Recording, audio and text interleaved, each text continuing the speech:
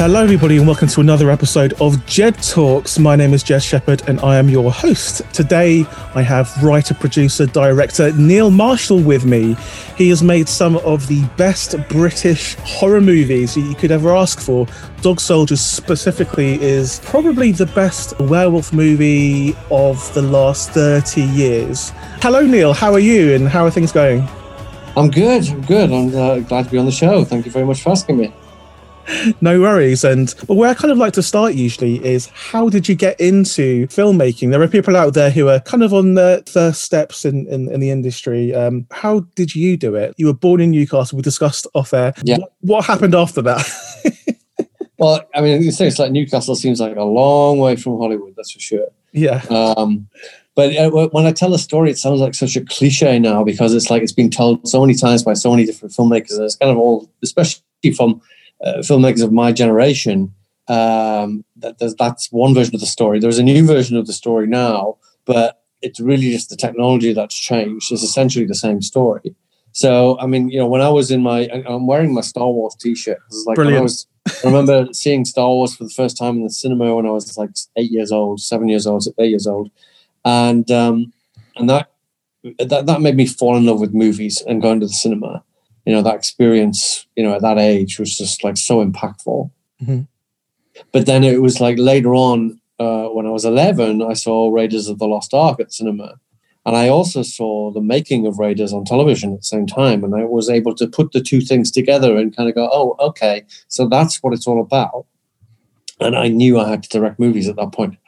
So myself and my best friend, Mike Johnson, who now is a very successful writer. He did Sherlock Holmes and Pompeii and a number of other things going on. But back then, we were both just a couple of geeky teenagers in Newcastle. But his mum had a Super 8 camera. And we got hold of that and literally just started making films. Got hold of some film, and I think I was also like heavily into sort of special effects and things at the time. So I was doing a lot of like building miniatures and trying to figure out how to blow stuff up and doing makeup effects and things like that, as well as like both of us wanting to write, both of us directing, both of us, taking turns in front of the camera with terrible results, of course. But that's the learning process, and we just got out there and did it and made a lot of mistakes, but learned the process hands-on. So that was like my whole sort of teenage years were spent either getting drunk or making movies or both. And then eventually went to film school, which was also in Newcastle. Mm-hmm. I went to Art College in Newcastle, followed by a media course there, media production at what was Newcastle Polytechnic, I think is now the University of Northumberland, something like that. And did 3 years there, and it was okay. It certainly wasn't the best film school I've ever seen, but it had the equipment allowed you to get there and do it, And I made my final film there was a 20-minute zombie movie, a zombie comedy called Brain Death, which unlike everybody else's graduation films, mine was like violent and gory and full of explosions and machine guns and zombies' heads blowing up and stuff like that. It was a lot of fun. And that led me to get noticed by some local filmmakers. Actually, a successful director now called Barrett Naluri, and a producer called Richard Johns, kind of brought me into their fold in order to start editing for them. Because they were kind of like a few years ahead of me on the ladder of wanting to get into the film business. Yeah. And so I started working with them as I did storyboard artists, I was editor, I was just a writer, I was all sorts of things there. And in 1995, we all sat down together and said, well, why don't we just try and do a feature film and, we'll sort of defer everybody's payments and stuff like that, the usual way. Yeah. We managed to get together a group of incredibly talented people and make this film that I co-wrote and I edited, and I did about 5 other jobs on, like everybody on it really. And that was called Killing Time, set in Newcastle. It was this action thriller thing, fairly terrible, but and Barrett directed it, and I was involved with that. And myself and another friend from film school were on board that a guy called Keith Bell, who was one of the producers on it. And he and I sat down on set one day, literally watching chaos ensue, because that production was like a walking disaster zone. I mean, so much kind of went wrong in it. We had crew members getting mugged. We had to evacuate one location because a riot broke out and all these kids started trying to nick the camera gear. And it was a rough part of Newcastle. And just so much stuff went wrong. But we learned day by day. And I think it was like a 3-week shoot or a 4-week shoot, whatever it was. But we learned so much. And myself and Keith sat down and said, I think we can do this ourselves and do it where people get paid, where it's done properly, and you'll make a really good movie out of it. And the seeds of Dog Soldiers were born then. That was in 95. It would be another 6 years of writing and trying to raise money and having various false starts before we actually got Dog Soldiers made. And then it was kind of off to the races after that. So yeah, and it was a journey, that's for sure. Yeah, because I can see you edited a bunch of short films as well. But it was Dog Soldiers was your debut feature film as director, right? Yeah, I managed to direct a few shorts and edited a bunch of stuff. I was, any opportunity to direct I could get, I was taking. And at that time, there was a small kind of TV industry in the Northeast, and so there was opportunities to do like a little half hour on TV or something like that, or something. So it was anything we could do really. And editing as well was incredibly useful tool to have at my disposal when going as a director. I think every director should learn to edit, just to understand what it is they need and don't need a little bit better, especially when you're not in a position to just like shoot for days and days and days and days. You've got to be specific about what you're filming when you're on a limited budget, limited time. That really helps. So you can kind of pre-edit it in your mind in a way. Yeah. So I mean, that was kind of how it all began. And with Dog Soldiers, like I said in the intro, you have a film that's genuinely beloved by horror film fans. Like, I'm always seeing Dog Soldiers in lists of the 10 best British horrors ever. It's always in the top 5 best werewolf movies ever, because werewolf movies are so hard to do, especially when it's a slightly lower budget, because you obviously have to factor in the effects, and it's hard to skimp on because people expect certain things. The werewolf movies, they expect a transformation scene. They expect eventually seeing the fully formed werewolf. Yeah. How did you do that? Well, with great difficulty. I mean, that's why it took 6 years, because the British establishment was not interested in doing horror, anything commercial, anything action. It was like that was not what the British filmmakers were doing at that time, or the film industry was doing. So we got rejected by every source of finance in the UK. And one of the biggest things they hurled at us was that it was way too ambitious for a first feature. And it was that at the time, the zombie craze hadn't really kicked off yet, but was coming soon. And, vampires had literally been done to death. Yeah. But with them, it's like, okay, for a zombie, you can stick some porridge to somebody's face, or with a vampire, it's get some false teeth or something like that. They're pretty easy to do, but werewolves are hard to do. But I knew that going in. It was like, but that's what I wanted to do, because there weren't many werewolf movies getting made, and certainly not any British werewolf movies getting made. And we just kept on pushing and pushing and pushing until somebody, this American millionaire, happened to stumble upon some artwork that we'd done. And he loved werewolf movies too, and wanted to finance one. Wow. And he stepped up and financed the movie, and it was just those lucky things that happen. But yeah, it certainly wasn't easy. That's interesting, because I think still now the British people who hold the purse strings are still a little bit anti-horror. Like, there's barely any British horror films that kind of make that mainstream crossover to like America. Like, most of the British horror films that get made here often just kind of disappear, and you see it when you're in Asda. You see the DVD on the shelf, and you go, "Oh, that's a British horror movie about vampires or something." So it's not changed. It's a betrayal of our roots, really. 100%, yeah. And aside from like Hammer and stuff like that, it's like Mary Shelley and people like that. It's like horror runs deep in the British psyche, and we're good at it. And for an industry to be like this snobbish attitude toward horror, when horror is actually a really smart genre, and when done well, can say things about the world and society or whatever that other genres just don't dare touch. It's like it's real ignorance on their part, I think. 100%, yeah. And there's the reason why all of the biggest directors in the world made their start with horror films, because that genre is the genre that speaks to them the most, and it's the most interesting, the most transgressive, and it's my favorite genre, and it's kind of why I wanted to make films. I wanted to make films like the films I loved growing up. But yeah, with Dog Soldiers, what was your kind of initial thought after you'd wrapped? Did you think, okay, this is going to go the usual British route of hardly anyone seeing it? What were your thoughts after you actually wrapped a British horror film, your debut film? I think I was blessed with naivety at that time, a certain innocence of like, I really hadn't taken that into account. I hadn't thought about that. It was just about making the movie. And then thankfully, like Pathé stepped on board pretty quickly. So we didn't have time to stop and think, oh God, nobody's going to buy the film. It was like Pathé got on board almost immediately once they'd seen a version of it. So I didn't really have time to worry about that then. But also, you know, the industry was a bit different then. Theatrical was way more achievable because there wasn't so many films being made.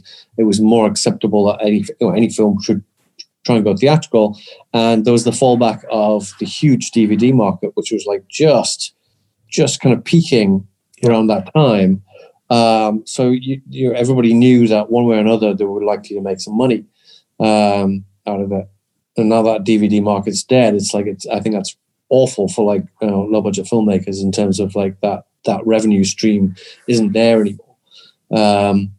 But you know, we got lucky, and I didn't have to worry about that too much. I was very pleasantly surprised that they wanted to distribute it. Yeah.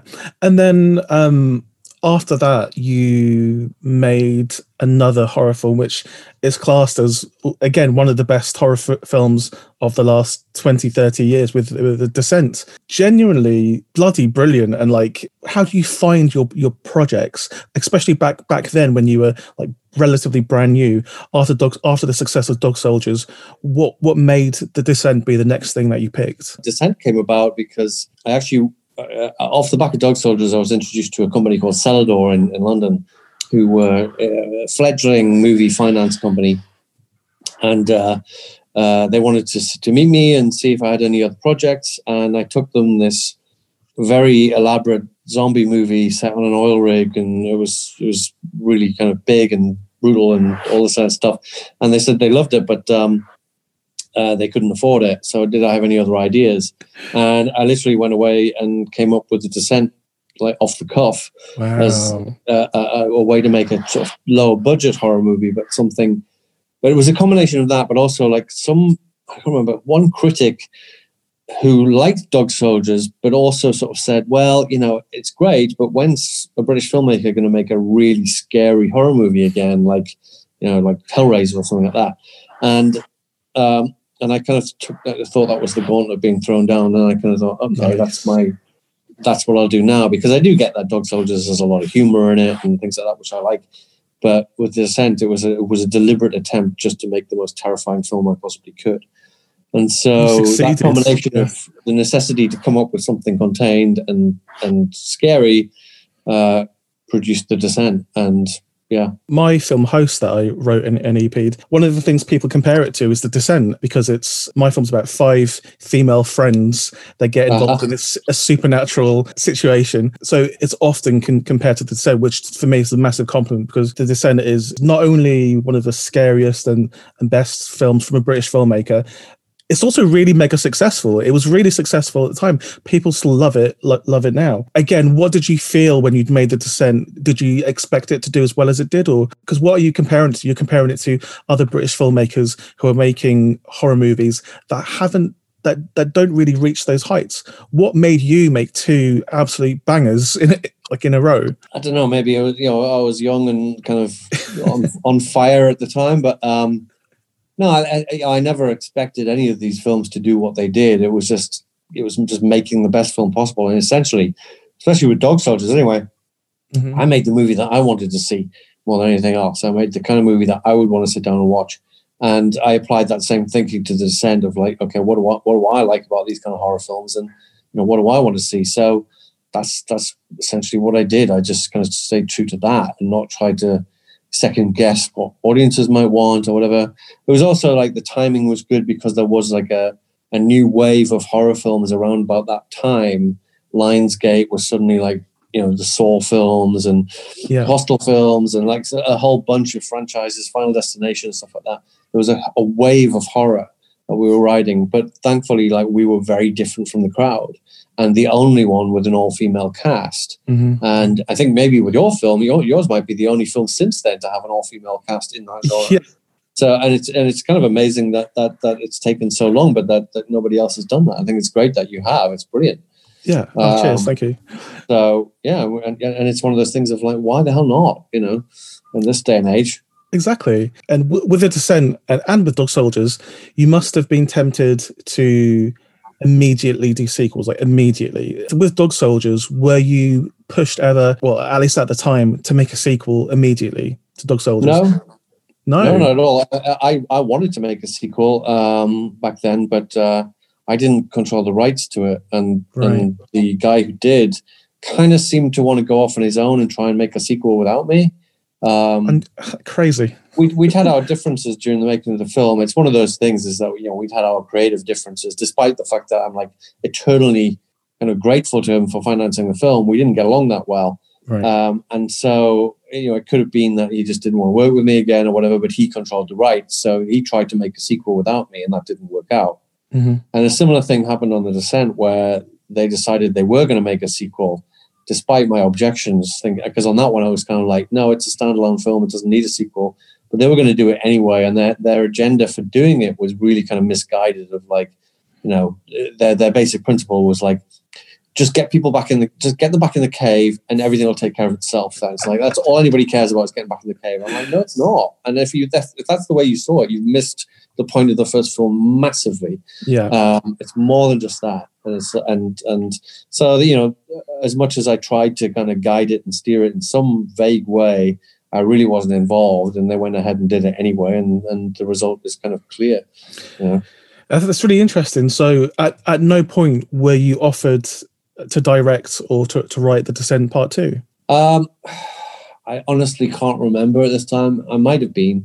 Right. And I might have in that time I might have like gone, no, it shouldn't be done. I don't want to do it. Let somebody else do it. Right. Because I was off planning Doomsday at that time. Yeah. So that might have been the case. I honestly can't remember if they did or didn't offer it to me. Okay. Whatever the case, I said no. Yeah, probably for the best, to be fair.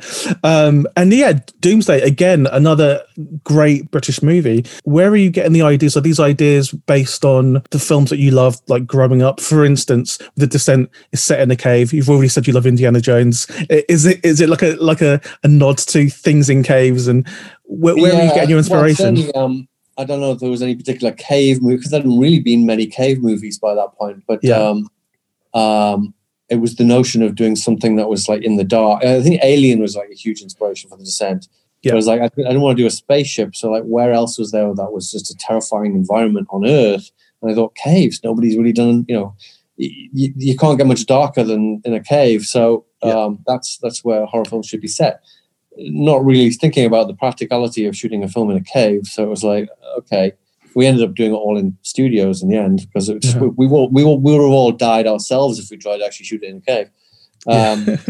So, and with Doomsday, it was absolutely a love letter to all my like favorite movies from the 80s, the post-apocalyptic movies, and everything from like Excalibur to Mad Max to everything is thrown in there. But I think a lot of Doomsday came out. I must have been drunk when I came up with that stuff, because it's so far out there. And I, even to this day, I'm amazed that anybody like said, "Oh, we'll finance that." I'm like, people like, really?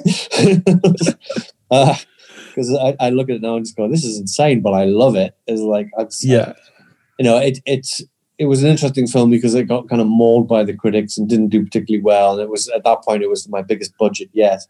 But I had such a great time making it. And I know there is a real hardcore fan base for it. Yeah.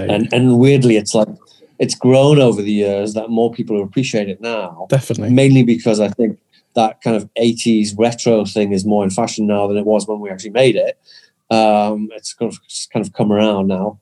But, it's a rollicking, good action movie. And, I'm really proud of it. Yeah, and of course, that's cool. The whole COVID thing is like suddenly made it seem even more relevant. Bizarrely, that's what I was going to say.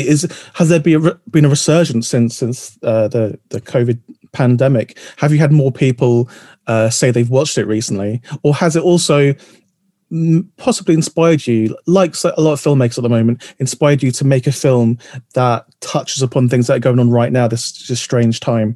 I have written a horror movie which I'm going to make next during lockdown, but it's not based around lockdown. No, I've done virus movies. I've done The Descent. The Reckoning was set during the plague, so it's like I've kind of touched upon that enough. I think. But yeah, I think there's been a little resurgence in Doomsday love. That's great. Yeah, and I think it is a really, really good British movie. Again, there's not many people taking those big swings, coming out of this country, taking those big swings and doing interesting things. Well, the thing is, can you think of another British action movie on that scale with all British stars? No, there aren't any. There really aren't any. Not genre stuff anyway. Yeah, I'm proud of it for that. For being alone in that genre. Exactly.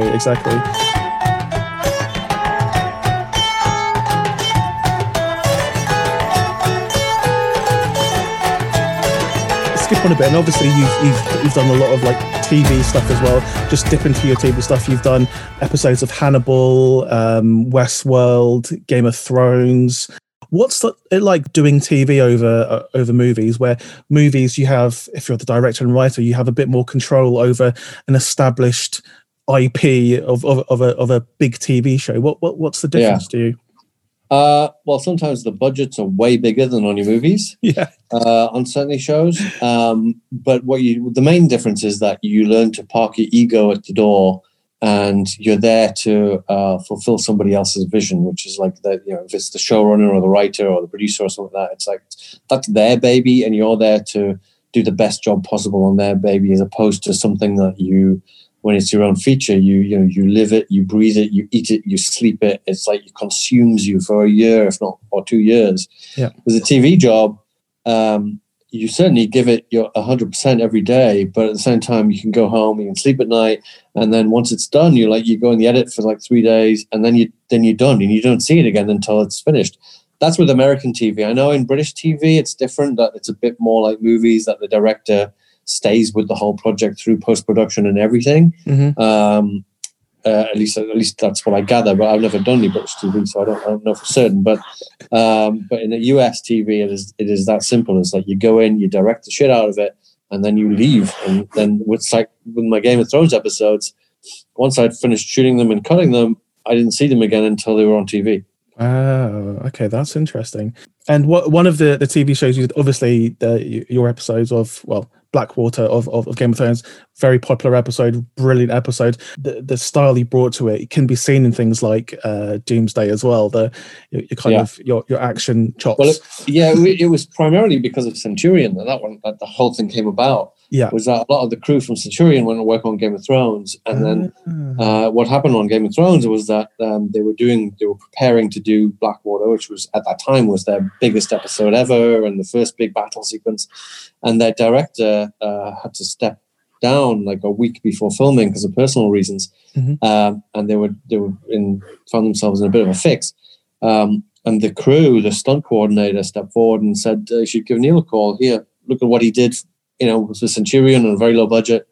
Have a look at this." And they gave me a call and offered me the job straight away. So it was that's how that came about. But and I would say, although I say, you park your ego at the door and you're there to fulfill our vision, it can produce a really great collaboration. I mean, the creators of Game of Thrones were absolutely wonderful, brilliant writers, but they were also so open to your ideas as a director and bringing things to the table. And so I brought an awful lot of stuff to the table on Game of Thrones that I'm really happy about. And same with a lot of the other projects I did as well. I mean, it's like Hannibal and things like that. great creators who know the value of a good director and let them loose, really. That's great. One of the other TV shows you did was the Constantine TV show. Yeah. Were you and I want to come onto your big comic book film in a bit, but were you into comics growing up at all? Not desperately. No, that wasn't really my world. When Constantine kind of came around, I dove into that world and into Constantine himself for sure. But that's not my background at all. Did you feel any kind of pressure, because you know how comic book fans are? Like John Constantine is a beloved character. Did you feel any kind of pressure to deliver it in a way that people would like, or did you just think, I'm just going to do this how I do? I was desperate to deliver it in a way that the fans would like. But it was a network TV show, so I was battling against network restrictions of like, well, he can't smoke. And I'm like, but it's this massive, it's a big character, it's a story arc for him that he smokes and cancer and all this kind of stuff. It's really important. So how can you have him not smoke? Oh, he can't drink either. Oh, he can't swear. It's like, oh God. And it came a point that myself and David Goyer as well, who was behind the show, just like realized they were fighting a losing battle. And it was like that was not the place for John Constantine, was network TV. And I'm so glad that in a weird turn of events, the character and the actor who played the character, Matt, have gone on to find a new life in Arrow and Legends of Tomorrow. In that universe, it's like, it's great that they, maybe it was meant to be. Exactly. And actually, John Constantine, his look is based on another Geordie person. He's based on Sting. Yes, I know that Sting and like John Lydon and people like that were very influential for the Constantine look. How did you get involved with the Hellboy film? Because if you were a comic book fan, how did you get involved? It was a project that came my way. I can't even remember how. It came through my agency, whatever, that they were looking for a director, and anyway. But I got involved somehow. I think now I kind of think, God, that was like the worst decision of my life. Oh, really? Okay. And I probably kind of did it for the wrong reasons of like it being, I hadn't done a feature for 5 years or something like that. Because I've been working in TV pretty much nonstop. Yeah. And I'd been trying to get some features off the ground, but having some difficulty with it. Basically what was happening was the industry was changing because of the revolution in television, that the kind of mid-budget movies that I was making was no longer being made. Yeah. Horror movie budgets were going down, blockbuster budgets were going up, and everything in between was going to television. And that's where I was working. But it did mean I wanted to get features made, but it was proving quite difficult. Yeah. So when this offer of doing Hellboy came along, I jumped at the chance because it was going to be a big budget movie. It was action and all this kind of stuff that I love. And I saw the chance to go. And the reason that they came to me was because they said initially that they wanted to do like the horror version of Hellboy. Yeah. They wanted to go really dark and make it horror film. And that appealed to me. And I got into the material. I thought, okay, there's definitely something to do here. Yeah. But I wasn't, they wouldn't allow me to do the script. They wouldn't allow me to get involved with the script. They had somebody else on board and he was writing the script and that was that. And what emerged was not a horror version of Hellboy at all, but kind of a complete over-the-top version of Hellboy that, again, they were trying to cash in on things like Deadpool, of like doing an R-rated movie. I had dreams of making something like Logan with Hellboy, and it ended up being not remotely that at all. And the script, no matter how hard, because they were rewriting the script as we were filming. Several people were having a go at rewriting the script, including some of the cast while we were filming. Wow! and it was a mess. And I told them it was a mess, and they weren't interested. And it's like, you can't polish a turd. Really, at the end of the day, you just can't. If your script's bad, you're onto a loser. And the script was not great. It's like it's full of holes and full of flashbacks, and it's a complete mess. So was there? So yeah, there was only so much I could do with it, and I suppose I did my best, but. There are definitely like really, really good, interesting moments in like particular set pieces, but yeah, overall it does feel a little bit disjointed, and it's not the direction. Yeah. It was really a case, it was like the worst kind of studio experience of like, I was, my any kind of creative input from me was stepped on, was trod upon like at every step of the way. So I had like zero creative input in the film. Wow. That's crazy to me. It was completely taken out of my hands. And so, and it was a result of that just made me decide to look for my next film The Reckoning was to go the opposite direction and have no money, but 100% control. Yeah. I managed to watch it yesterday. It was difficult to find, but I've got an American Amazon account, so I managed to rent it from there. And I watched it yesterday. Really, really cool and really tied to the British roots of horror. What we discussed earlier, the Witch Finder, that whole story and about like the Last Witch, etc. It's very gothic, I suppose. Yeah. And why this particular story? It was a combination of things. I wanted to return to horror, to have a chance to do something more horror and gothic and different from anything else that I'd done. And a friend of mine presented me this story about witches and witch hunts and things like that. And his story was kind of a little bit more like Carrie of she's accused of being a witch, and then, well, hey, she turns out to be a witch and she zaps them all with her lasers from her eyes or whatever it is. And I kind of wasn't really that interested in that concept. But the more research I did, and myself and Charlotte, who co-wrote it with me, the more research that we did into the real witch hunts and witch trials was like, this is horrific enough in itself. We don't need to embellish it at all. Yeah. And what if there are no witches in this movie? What if it's actually about survival and about determination and perseverance and against persecution, which is a chance to do something that's relevant today, which is this persecution and witch hunts are still as relevant today as they are now, as they were then, in 1665. Yeah. Cancel culture is the new witch hunt. It's still there. Yeah. And misogyny certainly hasn't gone anywhere. And then who knew, but we said it in 1665, year of the Great Plague, and we filmed it in 2019. And then the following year, great fucking plague comes along. Yeah. What are the odds? So, exactly. It made it even more relevant than ever. It was just a chance to go and go back to my roots and do that kind of movie, like A Dog Soldier's Descent again, of forcing your creative hand when you can't solve problems with the budget. You have to think on your feet, and that was a way more satisfying experience. Yeah, and do you always have the kind of like urge to make things in the UK? Because even Hellboy, your Hellboy film was set in the UK primarily, I think I remember. Yeah, that wasn't any of my doing really, but yes, I'd say the answer is yes. I do have an urge to make stuff in the UK, which is kind of why I've moved back here, and I want to make those kind of movies again. The British filmmakers that do have a horror hit, for like Ben Wheatley, Edgar Wright, they instantly move to America and maybe sometimes stop making horror movies.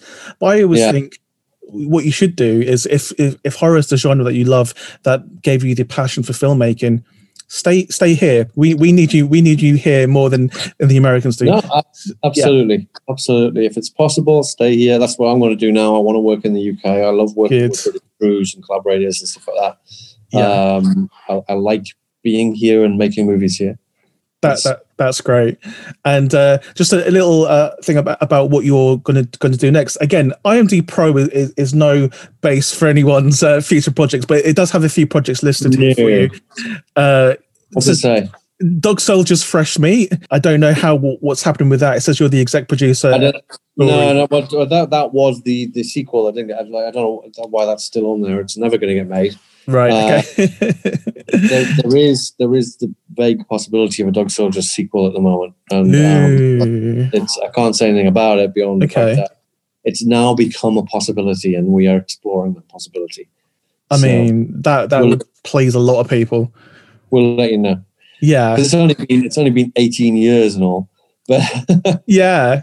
But if we could make it happen, I'm well up for doing it now. And so that's a lot of not the original cast, obviously, because they're all dead. Yeah. In story terms, I mean. Yeah. but Kev McKidd is well up for doing it. So I don't know. Fingers crossed. Fingers crossed. What else is on there? So it's The Lair, which was updated recently. So this is what makes me think that this is a real one. The Lair. This is a real one, yes. Right. The Lair is what I'm making next. Ooh, okay. And this is definitely a return to Dog Soldiers Descent type thing. It's a full-on blood and guts action horror movie with monsters. Amazing. So we're doing that. And that's set in Afghanistan. It is set in Afghanistan, yes. Brilliant. And would you be shooting it in the UK or would you be shooting it on location? There was I don't know. We've been looking at the UK, like Wales and stuff like that, but it might be a stretch to do Afghanistan and Wales.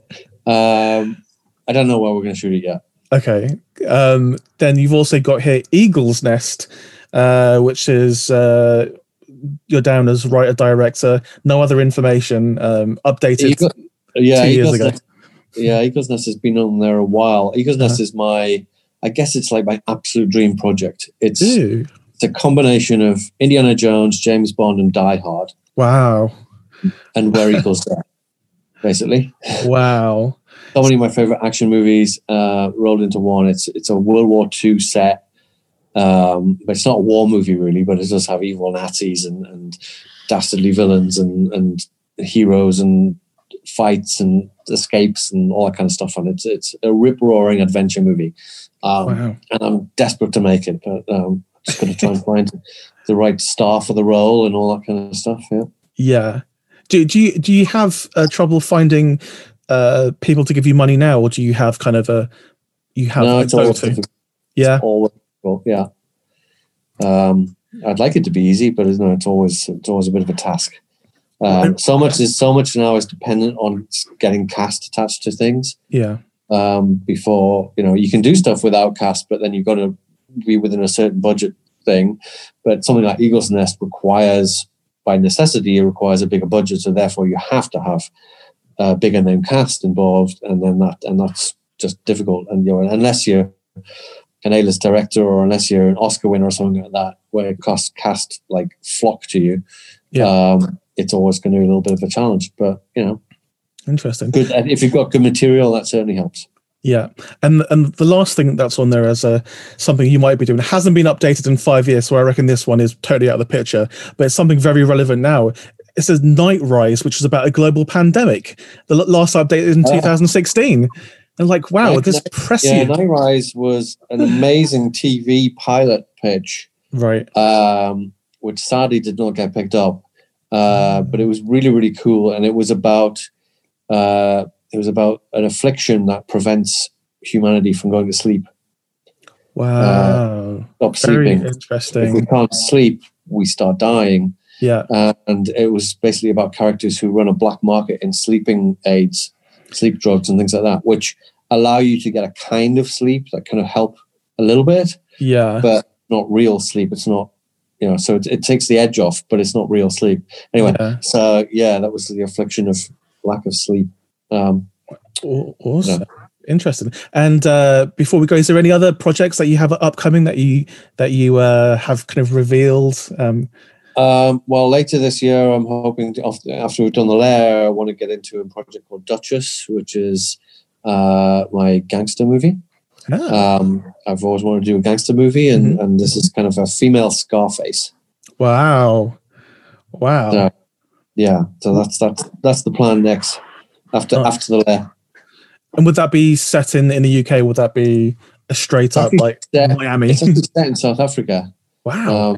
To do with it's not about drugs; it's about diamonds and diamond smuggling and such like. But it's very over the top. It's kind of true romance, Scarface. It's like full on over the top violence.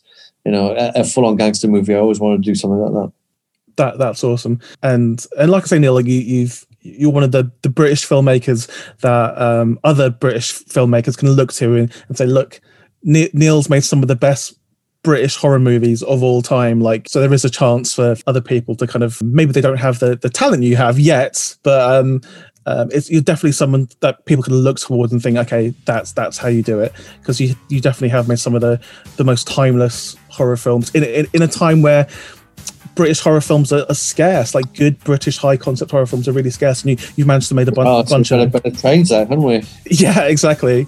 I'm trying myself. Absolutely, between us all, we can really change that.